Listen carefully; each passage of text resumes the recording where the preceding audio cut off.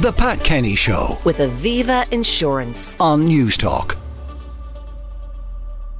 It's the Pat Kenny Show with Anton in for Pat. Christmas can be a difficult time to navigate family dynamics. Here to talk us through surviving Christmas as a blended family is Stephanie Regan, clinical psychotherapist and host of the podcast Tough Love. Good morning, Stephanie. Good morning, Anton. How are you? I'm very good. This thing of a blended family, when you have two sets of family traditions that overlap or conflict, how do you navigate it? Well, I suppose the first is to acknowledge that there are two. As there's the older, each person has their own kind of history, and I suppose a blended family always has children from, both sides, and or maybe even children together. So you may have both three sets in many ways. So how do you navigate it? I think with a lot of respect, number one, it's to try to acknowledge that for each person and for each child or children, that there are memories that have to be honoured in some way. And then there is the opportunity to create something new that goes forward. So it's sort of, I would always think of it like an eye on the past, an eye on the present, and an eye on the future. And I think that's what makes a difference if you can look at it that way with a kind of a lot of respect, not a rigid look at what I do is the right way and what our family do, that's the right way to do it. That's where the trouble really begins. Even that can be challenging, though, because if you want to respect traditions that were the norm in a different family, and let's say in that family it was the dad's role to do X, and you then say, well, okay, I will emulate that. Well, now you're stepping into shoes that mightn't be yours to wear. Well, exactly. And you have to, there is also then what you're really pointing to, which is the person who's not present, if you like, who is loved by the child, that other parent who is not present in this family for that child. And so you have to respect not just the traditions, but the love and their memories. And also that you are not a father to that child, or you are not a mother to this child. You are a stepmother or a stepfather, and it is a different position.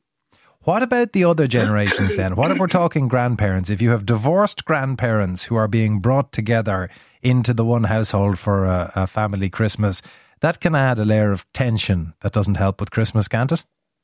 Do you think you're thinking like in a blended family situation or in any situation? I'm thinking, let's imagine that you have a couple, they have their kids, and then either man or woman of that couple is bringing their divorced grandparents by for Christmas dinner. So people who have managed to avoid each other now for 20 years are forced into playing nice at Christmas.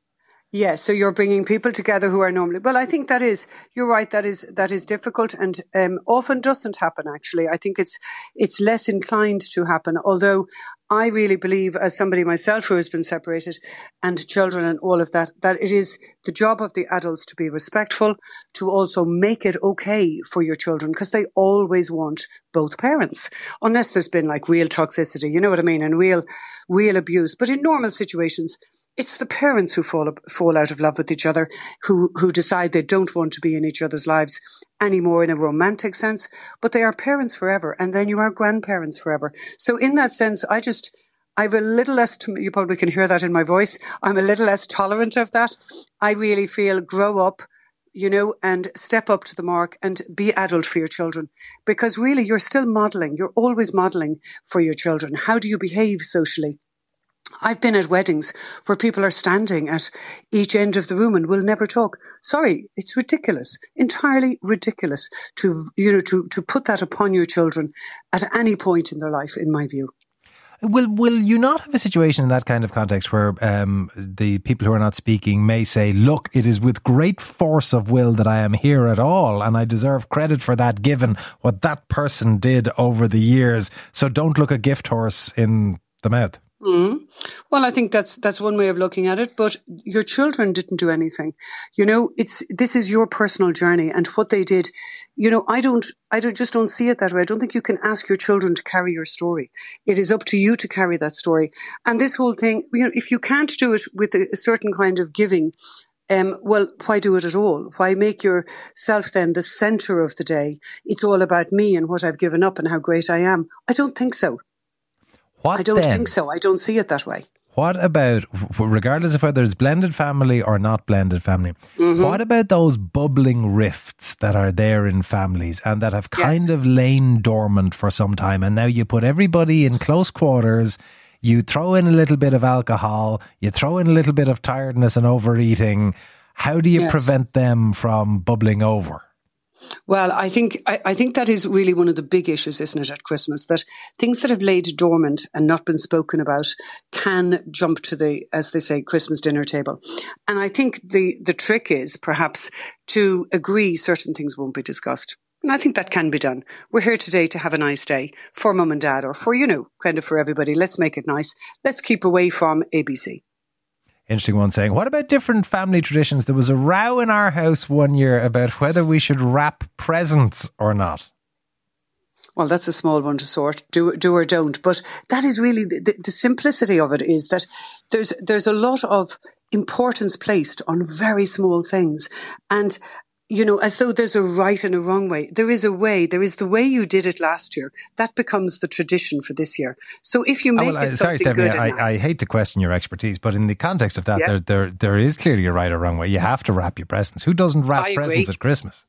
I agree. Wrap them, and it's all about the surprise and all of that. But why fight about it? Why fight about it? It doesn't, I've seen that myself. I've actually been visited with that myself. And for me, the magic of Christmas is the effort you put in to the wrapping. But maybe you can sort of bring people along. For a lot of people, they have not got their gifts wrapped. They weren't wrapped for them. So they think it's okay. Doesn't seem okay for you. It doesn't actually seem okay for me. But that is what they have been brought up with. So what you're getting is this clash at Christmas, especially in the blended family. You're getting this kind of clash of styles, of traditions, of often parenting styles, but often also just what people are used to. And it is a little bit of a shock how other people celebrate Christmas. If you feel you've had something, very nice, you can really be surprised by it. You mentioned earlier on, if you're going to be together, do it nicely. If you're not, then don't be together. We have a text along those lines saying 2 separate Christmas celebrations. Thank you very much. The Pat Kenny Show. With Aviva Insurance. Weekdays at 9 a.m. on News Talk.